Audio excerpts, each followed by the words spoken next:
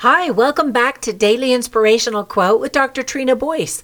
Today's quote is by Alfred Lord Tennyson, who was the poet laureate during much of Queen Victoria's reign and is considered one of the most popular of all British poets.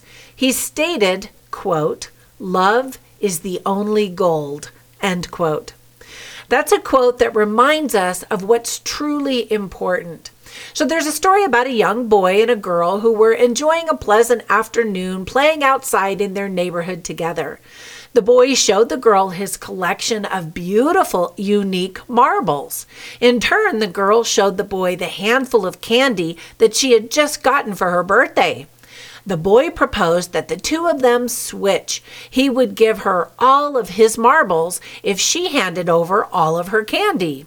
The girl agreed, as she found the marbles to be beautiful as well. The boy handed over all of his marbles, but he kept one, the most exquisite one of them all, in his pocket. The girl kept her promise and gave the boy all of her candy. That night, the girl was happy with the exchange and peacefully went to sleep. The boy, however, couldn't sleep as he was up wondering if the girl had also secretly kept some of her candy, just like he did with the marble. His guilt also added to his inability to fall asleep. Well, there are several lessons to be learned from this simple story. First, if you don't give 100% in your relationships, you'll always assume your partner isn't giving 100% either. If you want your relationships to be built on trust and mutual respect and love, you have to give of yourself completely. The second lesson is that living with integrity allows you to sleep well at night. By being honest in relationships, you're holding your partner accountable to do the same.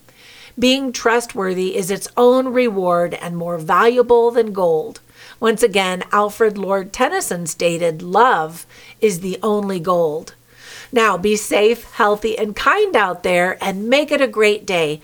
And by the way, thank you all so much for your kind reviews of my podcast. I truly appreciate your support while I'm trying to grow it. Please spread the word so others can find my podcast too. Thanks.